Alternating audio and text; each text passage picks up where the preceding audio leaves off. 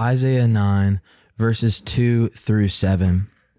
The people who walked in darkness have seen a great light. Those who dwelt in a land of deep darkness, on them has light shone. You have multiplied the nation. You have increased its joy. They rejoice before you as with joy at the harvest, as they are glad when they divide the spoil. For the yoke of his burden and the staff for his shoulder, the rod of his oppressor, you have broken as on the day of Midian. For every boot of the tramping warrior in battle tumult and every garment rolled in blood will be burned as fuel for the fire. For to us a child is born, and to us a son is given, and the government shall be upon his shoulder, and his name shall be called Wonderful Counselor, Mighty God, Everlasting Father, Prince of Peace. Of the increase of his government and of peace there will be no end, on the throne of David and over his kingdom, to establish it and to uphold it with justice and with righteousness from this time forth and forevermore. The zeal of the Lord of hosts will do this. This is the word of the Lord. Thanks be to God. Will, this is such a powerful passage, and it's incredible that we get to revisit it every year at Advent. And, this is a passage we should visit multiple times a year. The foretelling of Christ and what he would do and the kingdom he would bring. What a great passage. By the way, if you hear a bunch of noises in the background, we do apologize. This is our first day of recording in our new offices, and we are still moving, so you may hear some booms and things being drug across floors, but just know that's just us getting settled in our new space. Will, as you read this passage, was there one or two things that just jumped off the page? Yeah, the contrast of this passage is kind of crazy. You have like garments rolled in blood being burned as fuel for the fire, and then you have, of his government and of peace, there will be no end. And so you kind of get this like epic dichotomy contrast between war and peace, and that this coming Messiah is bringing a sword. It is coming to crush the oppressors of his people. And yet he's coming to establish a government and a kingdom of peace. Yeah, verse 5, for every boot of the tramping warrior in battle tumult and every garment rolled in blood will be burned as fuel for the fire. I mean, that is the way that the Lord is going to work out his great day. He's going to put an end to all the oppression. I think one of the things that happens when you read a passage like this and okay, Isaiah's prophesying about the coming Messiah, we say, okay, well, Jesus came. But not all of this has happened. Yeah. I think that's a real wrestling match that a lot of folks would have, and I certainly have had.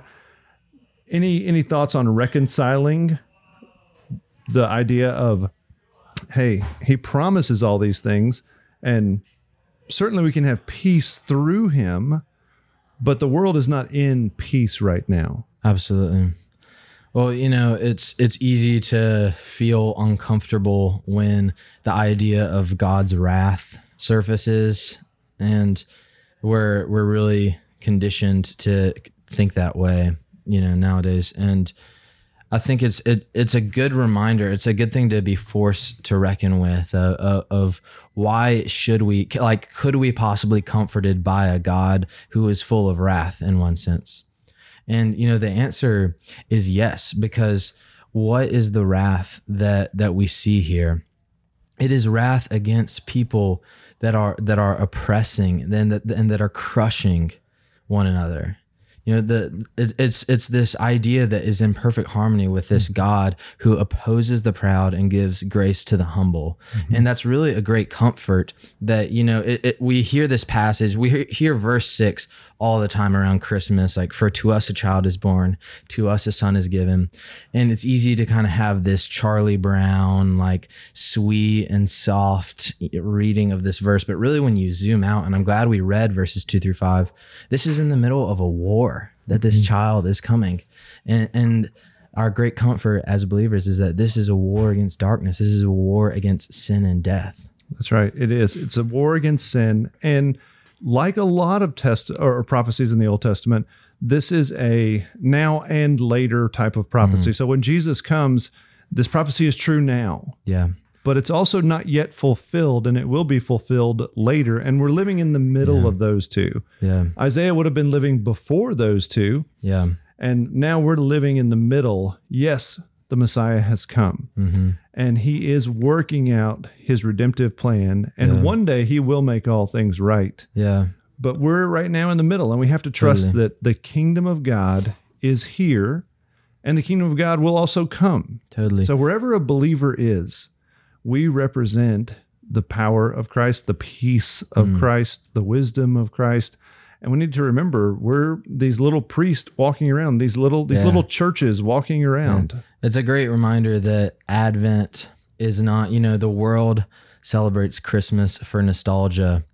And Advent, we certainly celebrate the past coming of Christ as an infant, but it's equally a time to look forward and yearn for and celebrate that Christ will come again in his kingdom and in glory.